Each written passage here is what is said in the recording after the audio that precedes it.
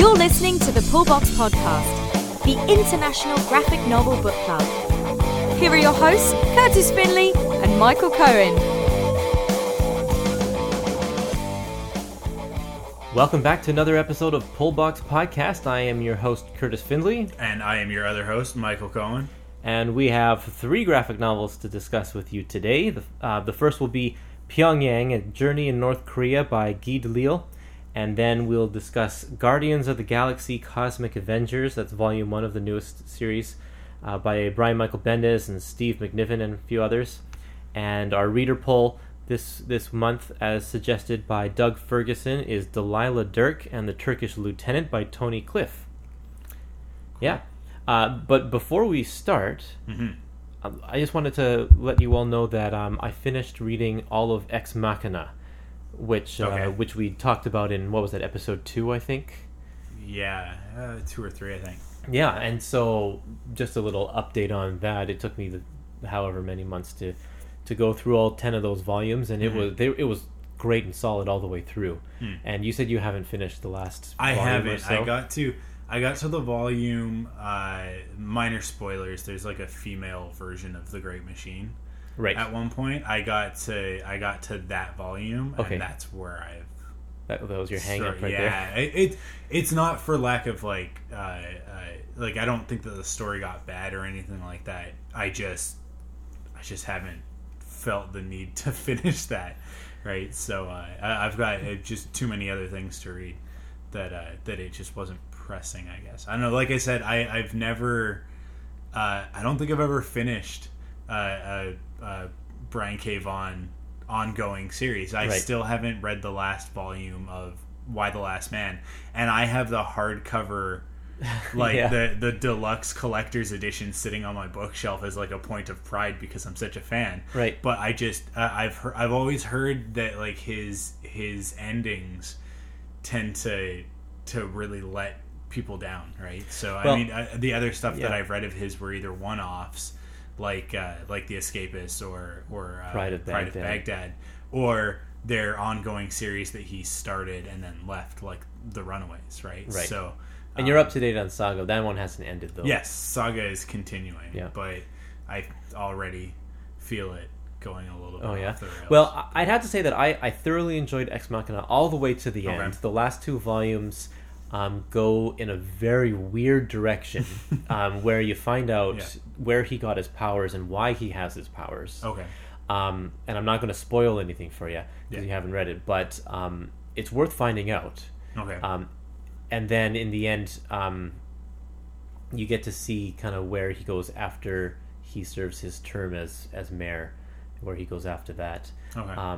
Not really. You don't really get to see where he goes, but they kind of allude to what's going to happen next, and it's good. It's cool. I thought that he tied everything up really nicely. So, and then there's one issue in volume 9. I think where you stopped is volume 8. So there's one issue in volume 9 where Brian K. Vaughan and Tony Harris meet with Mayor 100 and pitch the idea of drawing a comic biography of his life. Okay. So it's really funny. So there's just that kind of little meta. That's a thing that Brian K. Vaughan does with his comics, where he writes himself into, like, as they come to, you can tell when it's getting close to the end of the series because he writes himself into the story. Because he's also in the last volume of Why the Last Man. Okay, so, well, I'd like to see how he portrays himself in that one too. Yeah, it'll get pulled eventually. Yeah, okay, good. Sooner or later, we'll get into that series. Cool. Okay, well, let's dive into our picks. The first up is the kind of the travel journal of Guy DeLisle, actually. I always don't remember how to pronounce his name because he's French Canadian. Yeah. So he, French pronunciation is a little different than how we would expect it. So Guy DeLisle, and this one is published by Drawn and Quarterly, who is also a French Canadian publisher. They're a Canadian publisher. They do a lot of English graphic novels, but they do a lot of translating some of the French stuff. And so they've translated a lot of his books, and so this is his first graphic novel in English. And it's about his journey. He's an animator, and he got sent to North Korea to oversee an animation studio that they just do service work and like stuff gets farmed out to them. So Yeah. he went over there to oversee the job, and while he was there, he had a kind of a daily diary of what he saw and observed in North Korea. And if you've been living under a rock, North Korea walled themselves off from the rest of the world and lives in this communist utopia. And self-proclaimed utopia. Yeah, self-proclaimed utopia, and it's just kind of no one really knows what goes on inside there. So this book is a really neat look inside the walls of North Korea at the way the propaganda works. And I have to say that it is biased because he plays up the humor and how ridiculous it is a lot of time. So there's definitely his influence in there and stuff, which may not be entirely inaccurate, but so I picked this one. I'd read it before, but I thought you should read it, so that's why I picked it. I loved it. It was we read a lot of comic books, obviously, that's why we do this podcast, but most of the time what we're reading in a comic book is escapism, and it's although you're trying to attain that level of like being taken to another place, a lot of the time it falls short because either the story is a little bit flat or the world's not that well thought out or whatever the reasons might be. Right. But with this, I think partly because it is so real, it's based off of reality. And like you say, like it is his perspective, so it's going to be a little bit skewed, but it just, even though the style is very cartoony, it's very abstract and sort of impressionist and that sort of thing, with the way that the characters look and all that. It's still, I feel like I went with him, right? Yeah. Like you feel like you were there. And I think that the daily aspect of it, the fact that it is like a daily diary, and you really feel like you were there for him for every major event of his trip to North Korea, and even the minor events. yeah, even some of the minor ones. But I think that helps you step into his shoes and really understand what it was like for him to be there. So whether or not it's an accurate portrayal of what it's actually like in North Korea, whether or not his spin is on there, what you do get from it 100% is his experience of having been there. And I don't know, I find the whole thing with North Korea to be really fascinating. As well as, I mean, like, China is a fascinating country as well, because from our perspectives as Canadians, as particularly Canadians in Vancouver, with all of the freedoms and liberties that we have in a very tolerant, very open, very diverse city, when you see just how closed off these other cultures can be, not in all instances, but I mean in North Korea's instance, very purposefully and as a country, they're closed off. Like you said, they put up a wall. It's fascinating when we get to look inside and actually see what that world is like, because, you know, we're going to talk about Guardians of the Galaxy, and as much as it's about these heroes flying around the galaxy in space, at no point do you ever really feel like you've left America, right? Like North America. Yeah. It just all feels the same. But in this book, it's like you feel like you're on another planet because it's so different from our day-to-day lives. It's an alternate world of Earth. Yeah. It's, but, you know, and I was thinking as I was reading through this, it is so bizarre, but part of me's like, you know, it actually works for them. Mm-hmm. It's so strange. We'd never be able to stomach that if that were the case, if that way of life was brought here. Yeah. But for them, it's normal, and it seems to work. Everybody does what they need to do, and maybe some people don't like it, but it seems like it just, life goes on for them. Yeah, I mean, I think fear is a big motivator, right? Because if you step out of line, people just disappear. They disappear. That's right? true. Actually, so, they allude to the weird what do they call them? There's the encampments that no one really talks about. Yeah, like the thing is the re-education, it's re-education camps, but then there's also just like they still essentially have POW camps that have been there since the Korean War, and like white people basically that are in that country that step out of line or are not supposed to be there, that have somehow gotten in there, or that the government decides are there for the wrong reasons. They end up in these random places and are never heard from again. Same with disabled people, elderly people, anyone who's kind of unhealthy. They all kind of just disappear. Yeah, and Guy mentions that he never sees any of those people when he's here, and that is quite frightening. yeah. Well, I mean, at some point, I'm sure we'll jump into a comic that deals with World War II. And to end the Nazis and, their way of dealing with disabled people or people who are other, essentially, right? Yeah. Other than their ideal. And I think when we do that there's that trick of looking at something historically, and when we're looking at something historically, we put our thinky caps on and we look at it intellectually and we go, oh, that's disgusting, oh, that's horrible, oh, that's the worst. But because North Korea is happening now today, it's like, well, can you do anything about it? Can you do anything about what's going on in that country? No, like we have absolutely no power in that situation. I mean, like the world leaders have no power to stop sort of like the humanitarian injustices that happen in countries like that purported to, I guess, would be the politically correct way of saying it, because we don't have any actual proof, but like we have to, I don't know, it's difficult to think about it and go there now, because like we're sitting here on a beautiful Saturday afternoon talking about comic books, and there are people half a world away that don't even know what a podcast is because they've never seen an iPhone, right?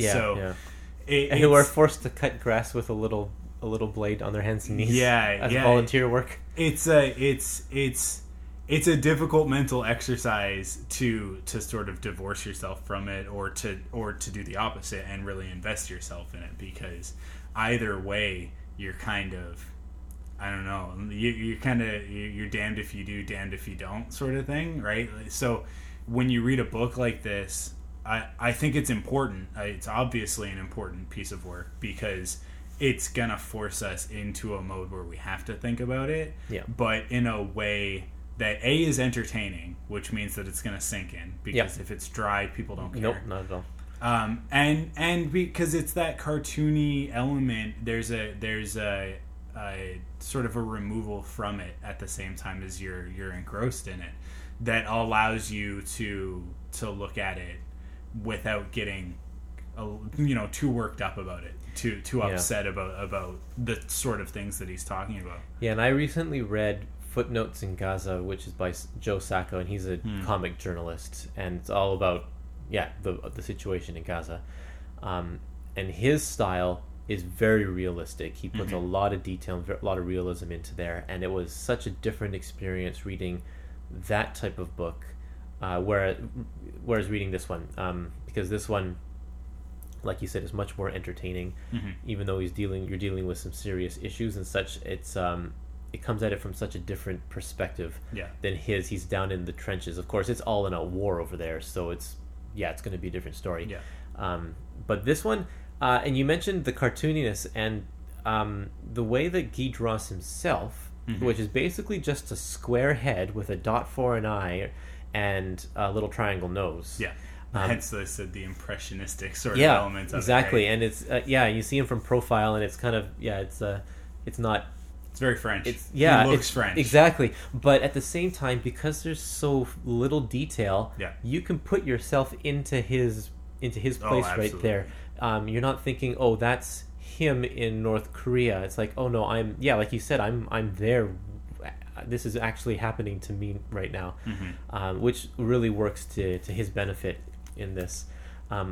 the thing that he puts a lot of attention into is his backgrounds and such. Yeah. He's really good at drawing his buildings and the scenery to really convey what things look like, which is an odd contrast with the ultra cartoony characters that walk around there. Yeah. There are some moments where you can tell that his experience from that day was to see whatever it was, building a monument, a vista, whatever it was, and his immediate impulse was to capture that. I gotta draw that. Yeah, and so there are a few pages that are just full page spreads of these incredible scenes, right? Yep. Like and it is odd, but it's odd in a really great way because it doesn't pull you out of the story, but it does just kind of like highlight these aspects. And I always found when I'd get to those pages, you know, like, because I zipped through it. I went through this book really quickly because it reads so well, and it's so entertaining and it's fascinating. So you just want to know what's going to happen next, even though there's no real narrative to speak of. But I would get to those pages and just study them, right? Like you'd open it up and you'd be like, that's incredible, and just look at it. And I think that goes a long way to that element of feeling like you're there and really feeling like you got to experience what he experienced. And any good history book should hopefully be illustrated so we can, with as much as you can, so you can see, you can get that visual representation. But in North Korea, they take your cell phone, they take your camera away from you when you enter the country. You're not allowed to have any of that stuff there, but you can't take away pencil and paper. Yeah. So this is that the fact that these drawings are as good as they are is really important. Yeah. Because you're not going to get those pictures elsewhere. Oh, absolutely. Yeah. Yeah. But you know what? In some ways, some of those images are better than photographs because they don't just convey the objective view of that object of the statue, whatever it is, but it does put that subjective spin on it. So you're also because I think, like, if you just see a picture of a statue in a book, you're not necessarily going to feel the grandeur of that moment, right? But he manages to capture those things in a lot of the images that he conveys, and I think that's it. Like I said, it might not be the most objectively correct depiction of North Korea, but it is absolutely accurate, I think, in the sense that, if you can take his perspective into account, you get what he experienced. You get what it was like to be in North Korea in his shoes. Yeah, and one of the ones that the big full page spreads that I like is when they're driving. The numbers are unpaged, so I can't point out the page number here, but they're driving home after going back a couple pages here. What is he doing? I don't remember, but they're driving home in the dark after going out for drinks or something like that, and then there's the full page is the city that's all dark because you're not allowed to have lights on once the sun goes down, except for the one light that's shining on this big monument, a big building-sized picture of their glorious leader. Yeah. Lit up. So that's the only thing that you can see in the dark.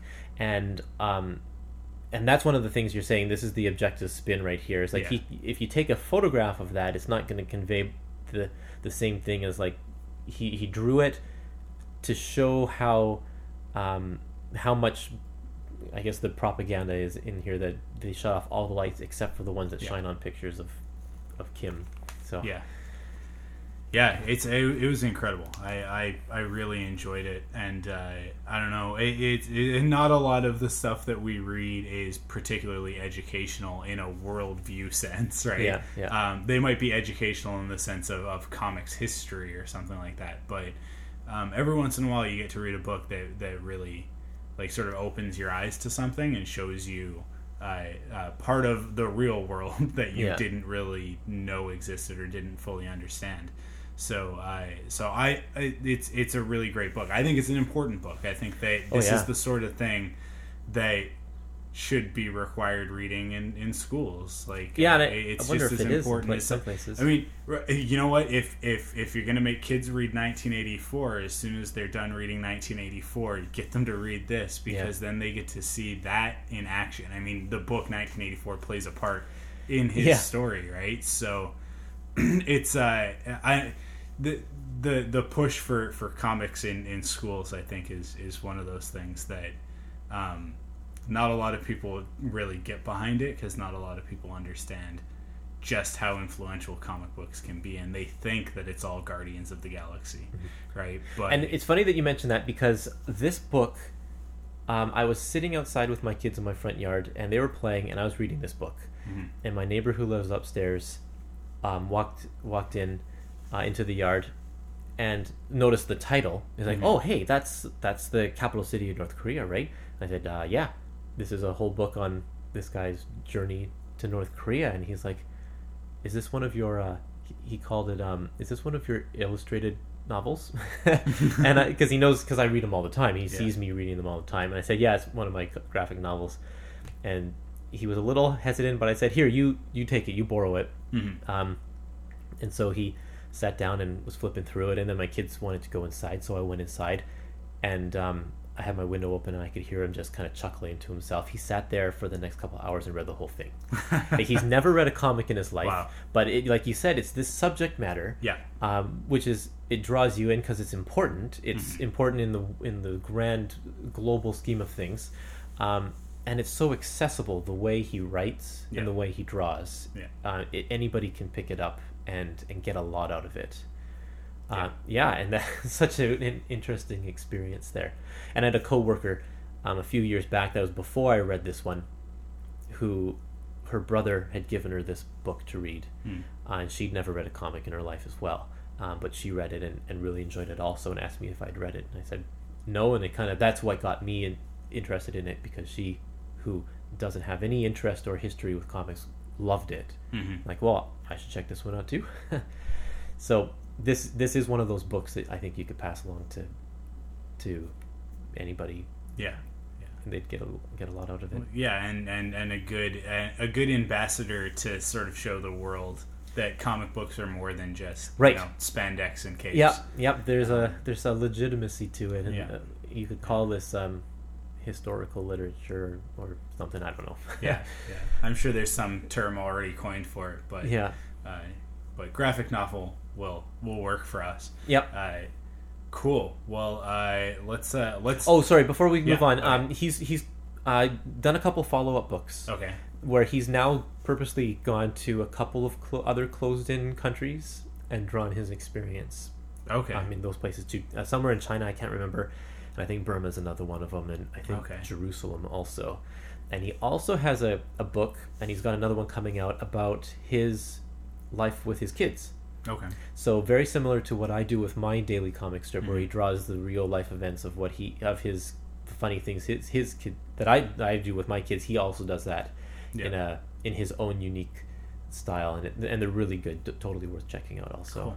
Cool. Yeah. No, that's definitely something that is of interest. I think anybody who's read this will wanna check that stuff out. Good. Cool. Well, let's jump into a little bit more of that standard comic book fare with Guardians of the Galaxy. Yep. From my least favorite writer, Brian Michael Bendis, because this, if you go back and you listen to our episode where we talked about powers, that's episode number 1. Is that number 1? Yeah. Okay. So I go back and forth with this guy, because sometimes he writes some of the best comics, and sometimes he writes some of the worst comics. In your opinion, some of the worst. my opinion, yeah. As far as I'm concerned, right. I wasn't too thrilled with Powers either. It was just not what we were expecting. Yeah. So this is definitely more of the standard. I would say modern comics fare. This isn't really what I would consider classic comic book storytelling, but this is very much Marvel's modern take on comic books, which I guess we shouldn't shy away from it. It's very cinematic. Yep. It definitely Okay, so it's a little bit confusing. This story was written well in advance of the movie coming out, being released. Although we're reading it just now. This graphic novel has been out for quite a while. The paperback itself has been out for quite a while, and it was hardcover. Volume 2 only just came out? Volume 2 just came out. Marvel has a very weird way of putting out their trade paperbacks, and they'll put out a hardcover first, and then they'll let that hardcover sort of sit for 3, 4, 5, 6 months and get the sales off of it, because obviously a hardcover is much more than a softcover trade paperback. It also costs more to print. It does, but just to give you an idea, Marvel charges more for their comic books, for their graphic novels than basically anybody else. $21.99 in Canada for what is, I guess, probably about 6 issues. Yeah. DC, on the other hand, to be the direct competitor comparison, is going to charge you about $17.99 to $19.99 Canadian, if not less than that in some instances. I mean, I've picked up comics for $15 brand new from DC. Yeah. And when you start getting into other publishers like IDW and that sort of thing, IDW is pretty good about it, actually, and they'll keep their comics at their graphic novels at a pretty standard like $17.99 price point, I think. Yep, you're right.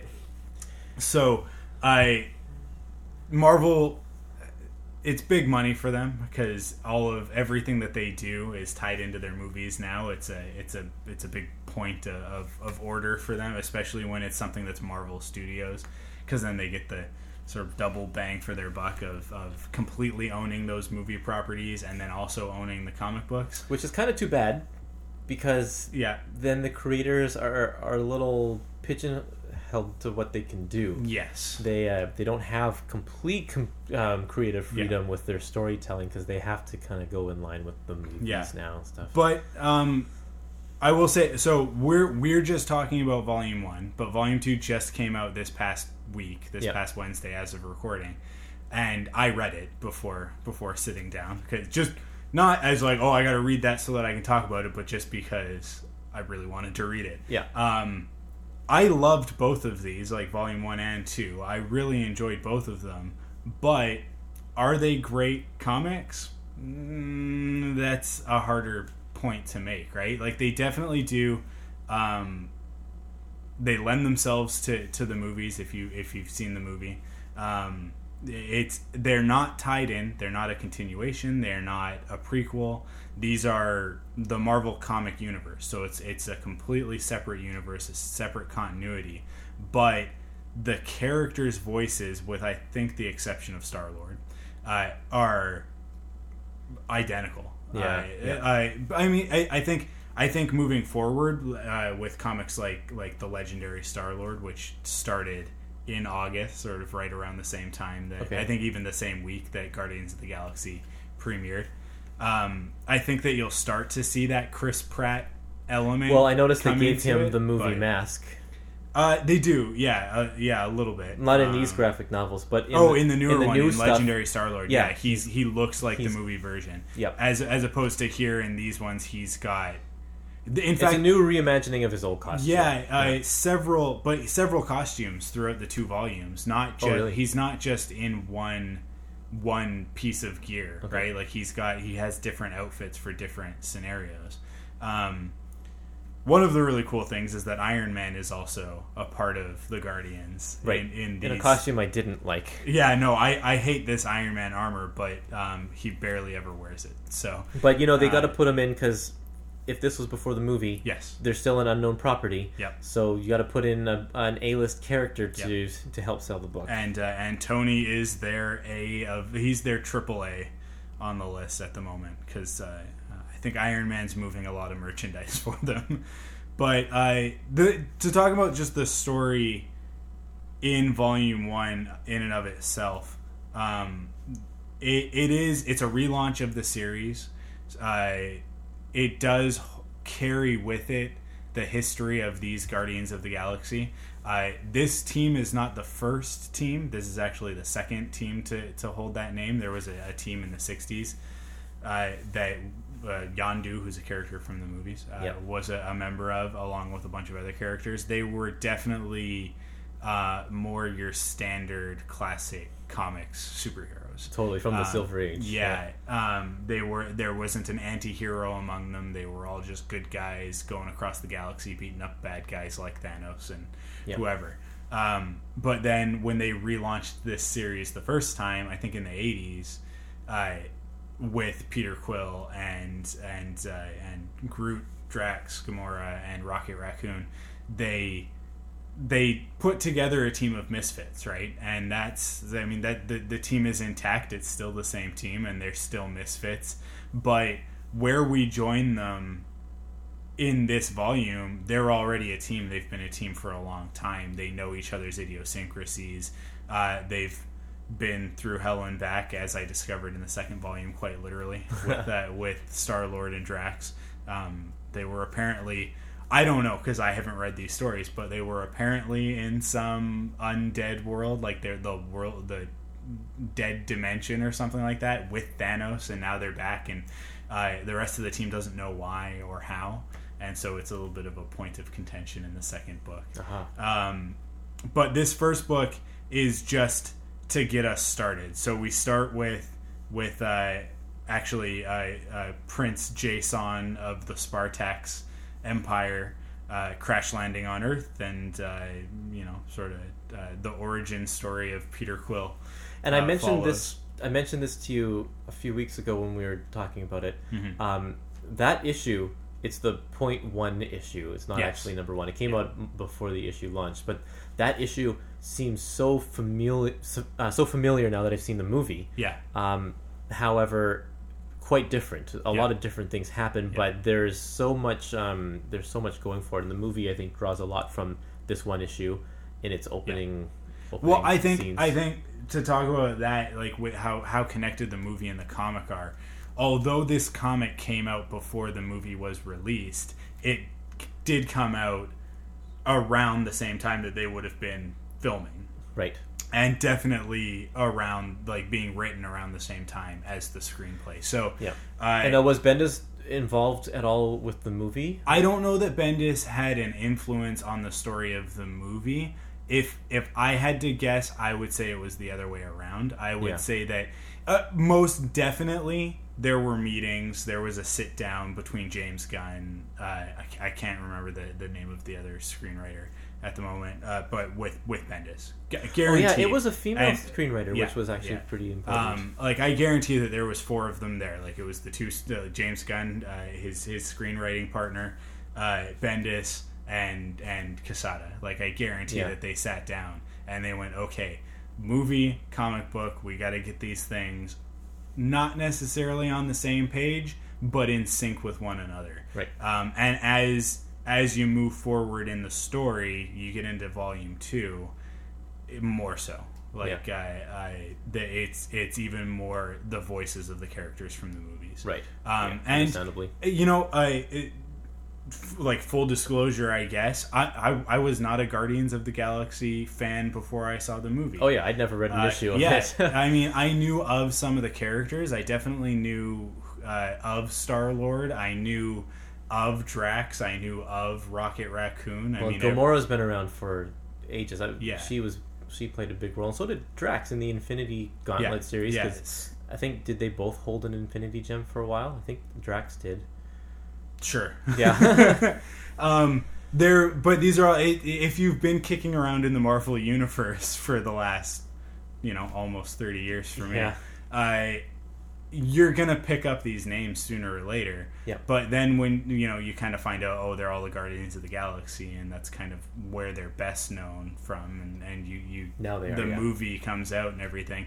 I mean, I love the movie. The movie I think is one of Marvel's best to date. Yep, they did a great job.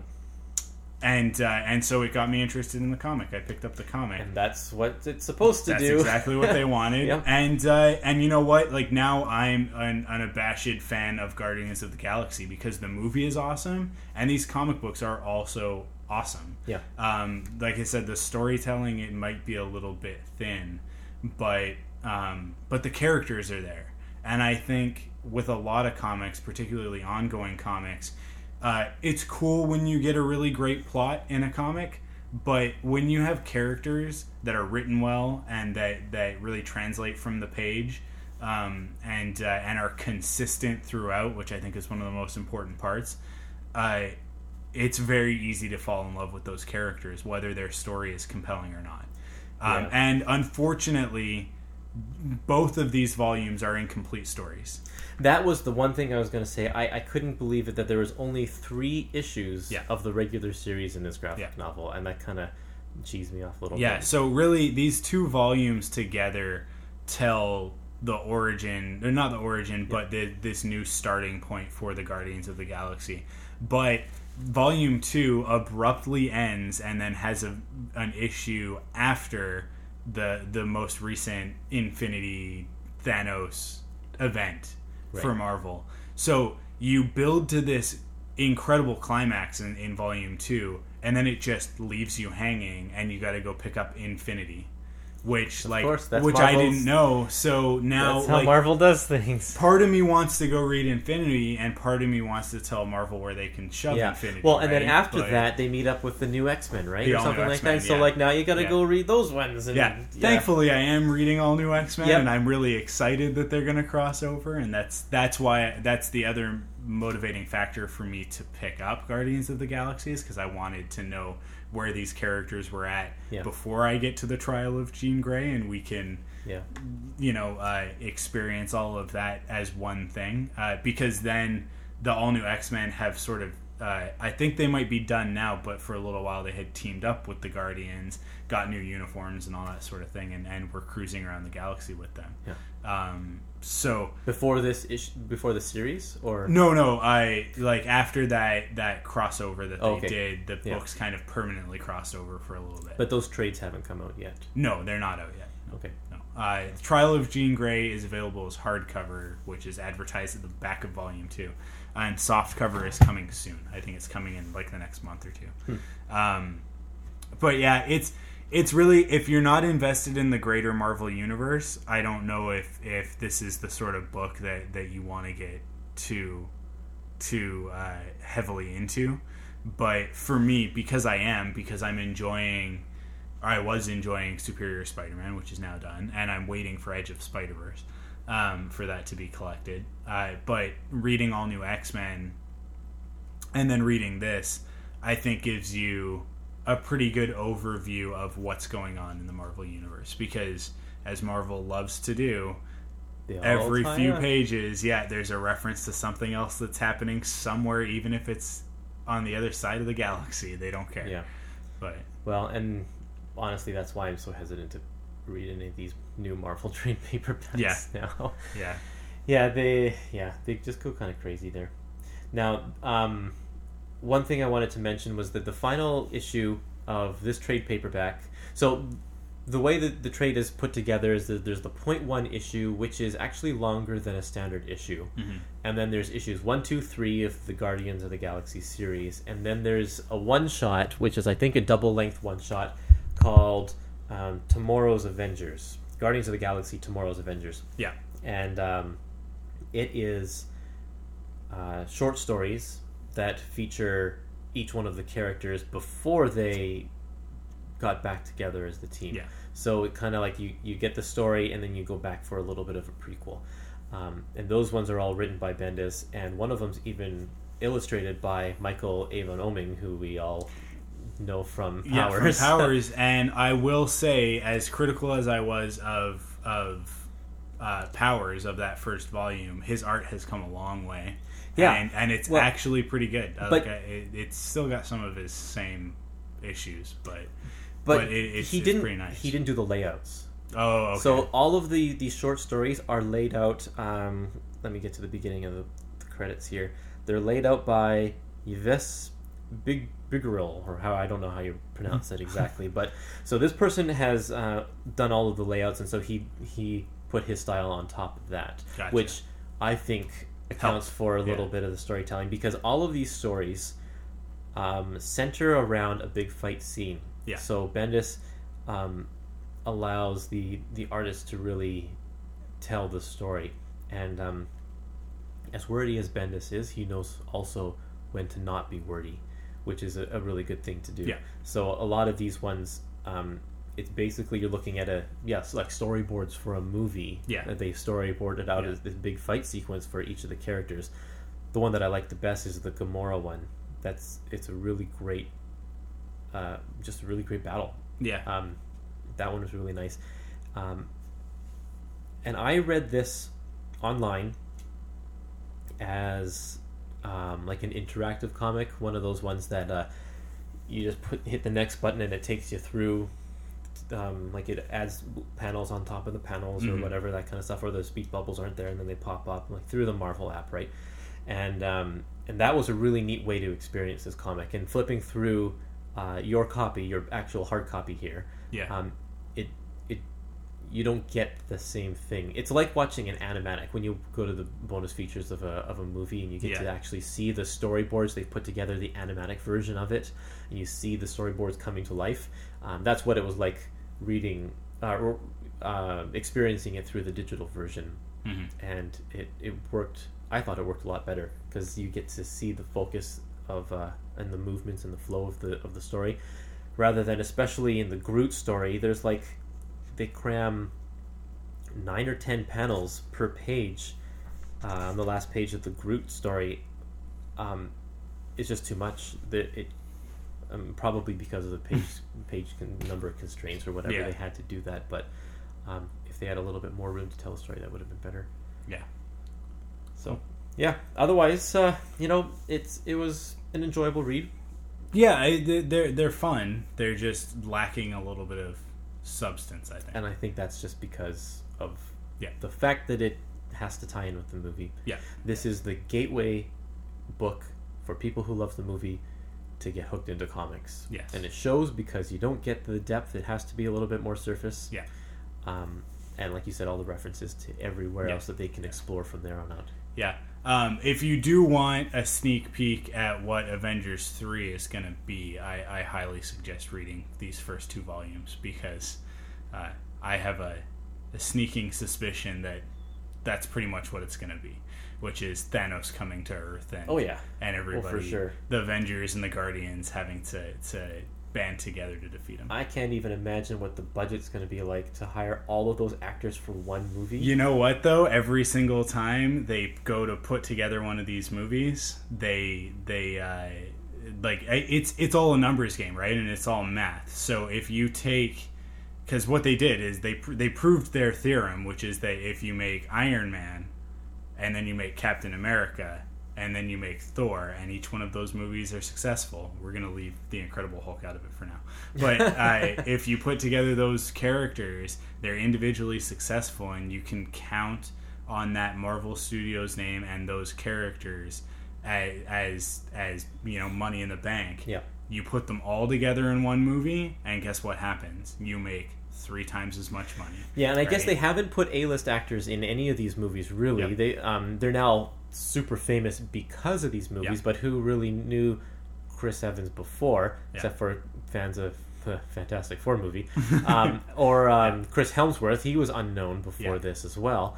And then they signed their 10-picture contract, so they're actually probably not paying them as superstars even for Avengers 3. And they've done their math on it, right? Yeah. So Guardians of the Galaxy now being their I think it's their second most successful, and we'll see because it's still playing in theaters, even like amazing. A full month and a half later. That doesn't happen with movies these days. Particularly not movies that open in the middle of August. Yeah. So like that's a very odd place to put a summer blockbuster, right? Avengers had the benefit of opening, I think, in May. Yeah. And being then first, and then being all throughout the summer to make all the money that it made. I think Avengers is still their number one grossing, but Guardians did just pass Iron Man 2, which had a lot of money because of the success of Iron Man 1. And people saw Iron Man 2 and then they got all upset because they didn't like it. And then no one saw Iron Man 3. Yeah, but it's on course to be, I think, their biggest moneymaker. Particularly because I think the cast that they had, I think Josh Brolin was probably the person who got paid the most per minute, but to play Thanos in that.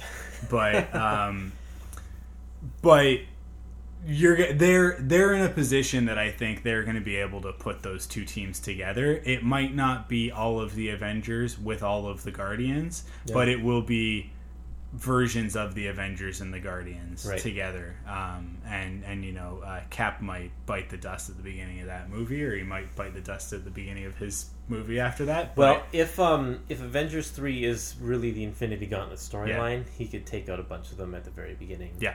With his stones, and then and I do think that that's what they're setting up. Because Marvel's been talking a lot about how they're looking at long term, and Chris Evans is done being Cap after 6 movies, right? Which means Avengers. He's got Avengers 2 coming up, and then another Cap movie, and then Avengers 3, and he's out. That's it. So I do think that Avengers 3 will see the end of Steve Rogers in the Marvel Cinematic Universe for the time being, right? Until they decide. And I think that Avengers 2 might actually see the end of Tony Stark. Yeah, because they're really setting him up to. I mean, it'll be annoying if they do it, because that's kind of how the first movie ends, was with him sacrificing himself, but then he doesn't end up sacrificing himself. Yeah, that movie would be so much better if it would have ended with him going through the portal and the portal closing behind him, and then us not knowing what happened to Tony Stark. And then he's in Guardians of the Galaxy. Yeah, and then he was in Guardians of the Galaxy, and they'd be like, and Thanos has him, and then they rescue him. And anyways, that's a Iron Man 3. They did have an Iron Man 3 they had to film. So, awesome. Oh, one more thing I want to point out is that breaking news as of yesterday, the Marvel and the Kirby estate have settled their long-standing legal battles. So now Marvel is giving royalties to the Kirby estate for all of the characters. And so especially with the success of the movies, that means that's a lot of cash that's going to go their way, including Guardians of the Galaxy. Do you know which character in Guardians of the Galaxy was created by Jack Kirby? Of this team? Of this team right here. I know it's not Rocket, because he's created by somebody else that I can't remember, because his credit rolls at the end of the movie. He gets a special credit by himself. I don't know. I'm going to say it's either Drax or Groot. What's your final answer? Okay, I'll go with Groot. You are correct. Yep, he did create Groot. That seems like a Kirby thing. Yeah, Kirby type character. Yeah. So I'm proud of myself. I feel very good. I got the solid comics knowledge. Awesome. Good job. Okay. Let's move on to our final pick, which is Delilah Dirk and the Turkish Lieutenant by Tony Cliff. This was the reader poll suggested by Doug Ferguson, and we didn't print off the thing that he said, but he really enjoyed the book, the adventure style of it, and then thought that we should give it a try too, so we did. Yeah, and you know what? If you take our other 2 picks from this month and you put them together, I think that you might start to get close to something that's Delilah Dirk, because it's very comic booky, but it also has this cool kind of sort of historical element to it. Right. Being sort of that, I don't know, what year... This is I'm pretty sure you're looking at the 1800s, somewhere in the early 1800s. Let's see if there's a date. Yeah, 1807. Okay. Back when Istanbul was actually called Constantinople. And this is the tale of... It's not actually about Delilah Dirk. Yeah. It's actually about the Turkish lieutenant, which his name is Mr. Selim, or I don't know if that's exactly how you pronounce it. Selim. He is a Turkish lieutenant who his team captures Delilah Dirk. Yeah. And while she is under his watch, she breaks out, and he kind of tries to recapture her, but then gets swept up in her adventures, because she's got this long history of being an adventurer or a treasure hunter or something like that. And he gets sucked into it and realizes that he likes it. Yeah. And that's kind of... So the story is actually his arc of how he kind of goes from his old life to his new life. Mm-hmm. I thought this was a great book. Yeah, it was fantastic. I think that one thing that's so incredible about it is that it's all written and drawn by one person. Like, this is directly out of Tony Cliff's mind, and it's just, he's so talented. Like, he's ridiculously talented. I mean, like, I don't think that we get into any story that's something that would blow your mind, but the characters are likable, and the adventure is fun. Yeah. And I think that in this first volume, that's all that it needed. So he really kind of kicks off what's going to be an ongoing series. Yeah. In a great way, in an incredible fashion. We should say it's First Second Publishing again that put this together as a graphic novel, which they also did Battling Boy. Yep. And I think they have a lot in common in that sense, that they both build these really crazy, awesome worlds that are just so vibrant and fun to look at. And then on top of that, you've got these cool characters inside of them that you want to know more about. I mean, the mystique of the character of Delilah Dirk, I think, is one of the strongest points of this book. You don't... Even by the end of it, I don't know that I have a solid beat on her character yet. No. And I think that there's still a lot more to explore. And that's great. And the thing about it is you could be exploring her character because they hint at such a rich past, and they talk about all of the different places in the world that she's been and gained her experience and her knowledge. You could be writing these stories for it forever. Yeah. Yeah. Yeah, well, this could be, to kind of go back, we've kind of had this cool through line over the last few episodes of this adventure pulp thing going on. Right, starting with Xenozoic 2 episodes ago. Yeah, and then into Terry and the Pirates, and now into Delilah Dirk. It's kind of, we've gone through 3 different eras of that storytelling style, and I think Delilah Dirk, a lot like Xenozoic, takes the tropes and the tried and true methods of the adventure genre and just plays them up to the best ability. I mean, it just nothing really happens in the book, right? There's no other than Salim's his personal arc. Yeah. There's no real plot, right? Like, there's a couple of plot points. There's a couple of supporting characters. But even those, I think, we're planting seeds that will hopefully be reaped along the somewhere further down the road. Not sure necessarily even in the next volume, but somewhere, right? The pirate captain guy, I can't remember his name. Starts with a Z. Yeah, what was his name? Is that cool? That's a character that's coming back. For sure. Like, we've only scratched the surface with him, and he gets these really cool standout shots every once in a while of, like, you can tell he's going to be important anytime. Pretty much anytime anybody says his name or they do something to really piss him off. Yeah, it's like it's in the cool font, and then there's like a great picture of him all angry. Yeah, reminds me of kind of like the Emperor from Star Wars or something. Yeah. So we're kind of foreshadowing this great arch nemesis, I think, that they're gonna have. And what I would love to see is that guy doesn't necessarily consider Delilah Dirk to be his arch nemesis, but ends up considering Salim to be his arch nemesis because he's grown into his shoes.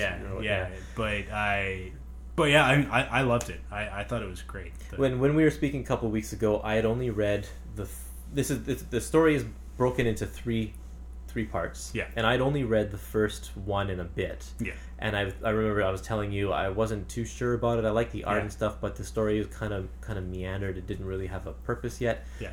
But now that I've read the whole thing, I understand what he was going for, because it's broken into 3 distinct sections, and each one is like a little vignette. Yeah. It has its own beginning, middle, and end. And they're really they're quaint and touching. And like you say, they all have kind of the plot points that they touch on to give it a little bit of an overarching story. Yeah. But I really like that. They just had they gave you a chance to breathe in a lot of spots as well. Yeah. between the action. It was well paced. Yeah. And I believe that this was a web comic before it was collected into a graphic novel. And you can kind of tell that in its writing, because you can see that each page has a kind of a beginning, middle, and end to it. And then the next one, almost in the first panel, sort of hints at a recap of the last page, and then carries through to give some sort of purpose to that one page. So it has that kind of flow, but it really works well together. Yeah.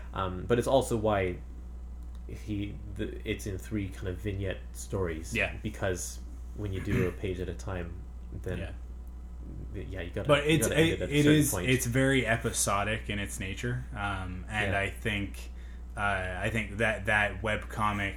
It's funny, we talked about Terry and the Pirates last month, and which is kind of like the same sort of thing with the daily. It's web comics are basically where daily strips or weekly strips have gone, right?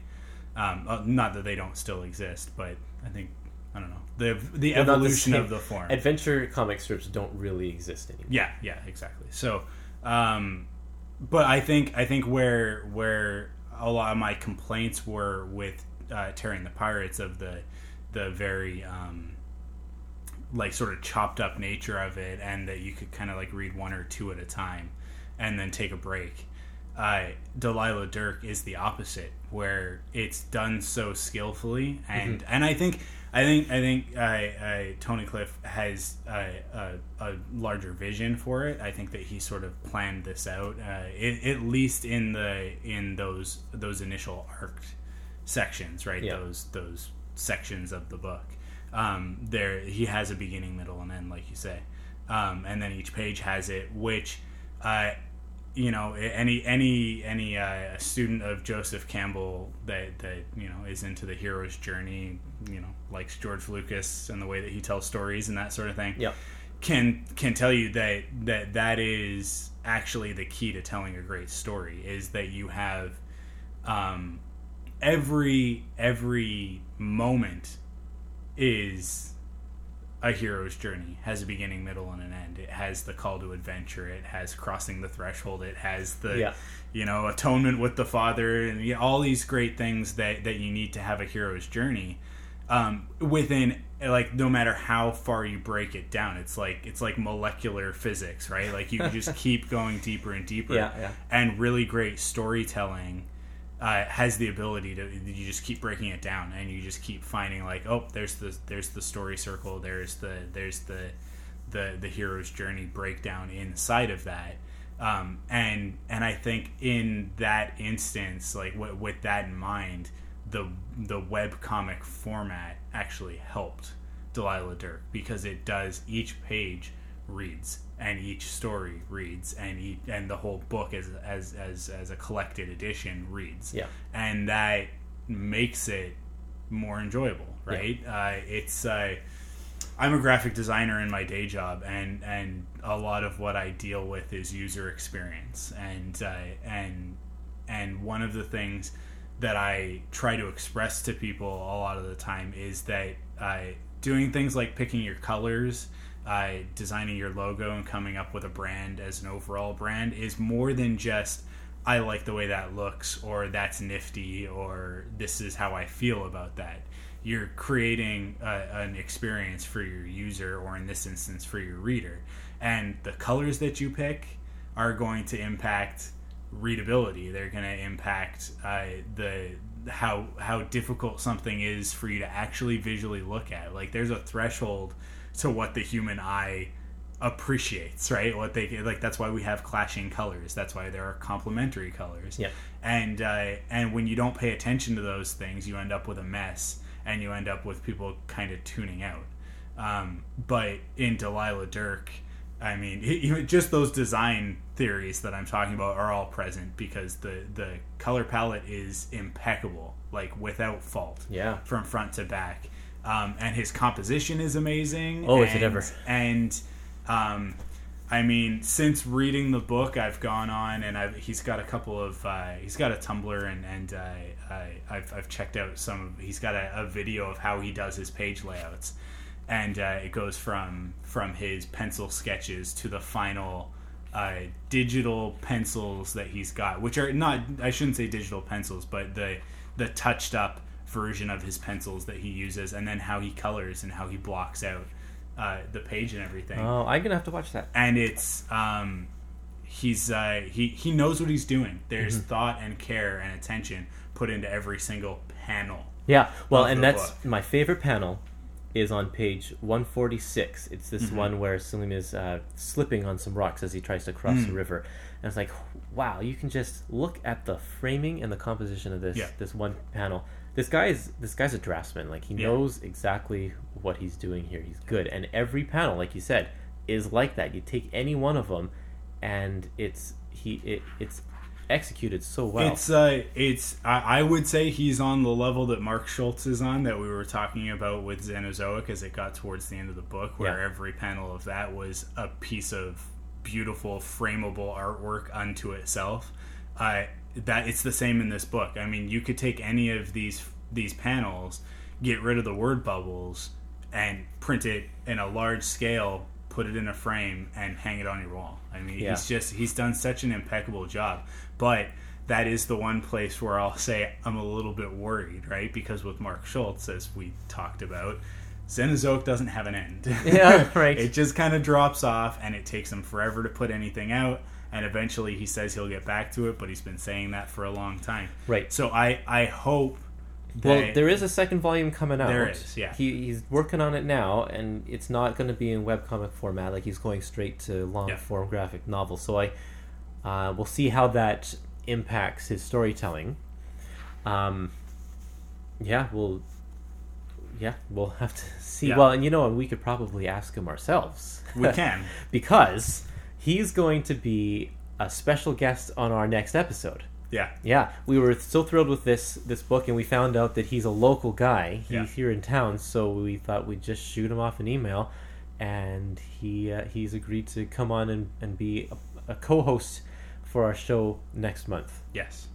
That's really exciting. It's super exciting. It's exciting to have a professional comic artist coming in, somebody with a very esteemed published work, and a book that we enjoyed. Yeah. So that's kind of the bonus to it, is that we're going to get to talk to him a little bit more in depth about this, and then see where his future projects are going. Yeah. Ask him some of the questions we had about this one, and not only that, but he's going to read our picks for next month as well, and then he's going to join us for the rest of the episode and discuss comics with us. Yes. So it's not like we're just talking about his work.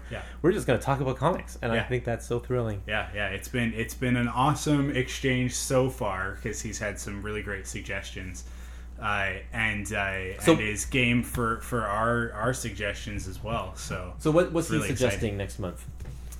Tale of Sand, which it's the long-lost screenplay by Jim Henson, who, of course, we all know from The Muppets. Yeah.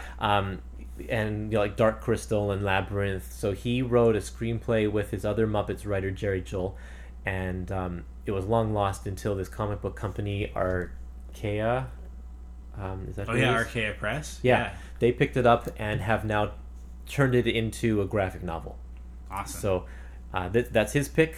And Archaea is a great publisher. They put out a lot of really cool stuff. Yeah, and they have a deal with Muppets, so they've done Fraggle Rock comics already, and I think they've done a Labyrinth comic as well. Yeah, they did a Labyrinth one, and they've done some Muppet stuff as well. Yeah, so and here they are doing some other Jim Henson work. So I am super excited to read this. Good. I didn't know. I just saw some of the panels and stuff like that. Clicked through some of the links, but I didn't know that this was a Jim Henson. Oh, there story. You go. So I'm super excited now. That's probably going to be the first thing that I read. Great.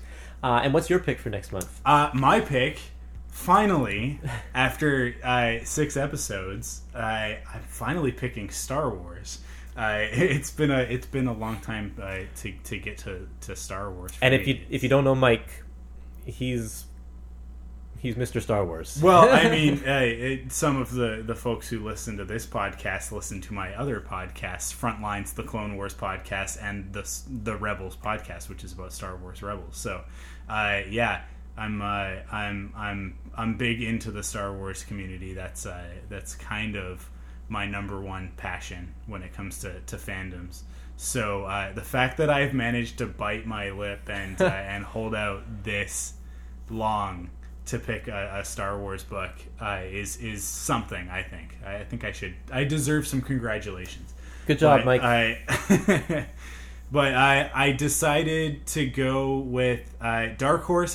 Their time with Star Wars has come to an end recently. Of course, they just finished publishing their ongoing stories. Their last issue came out, I think, in August.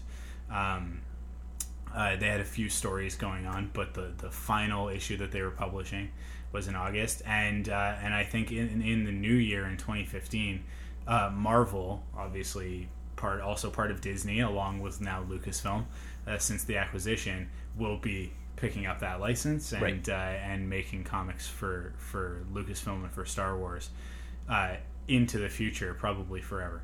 So I thought a great thing to choose with that in mind is to jump right back to the beginning of Dark Horse and their tenure with Star Wars and read Dark Empire.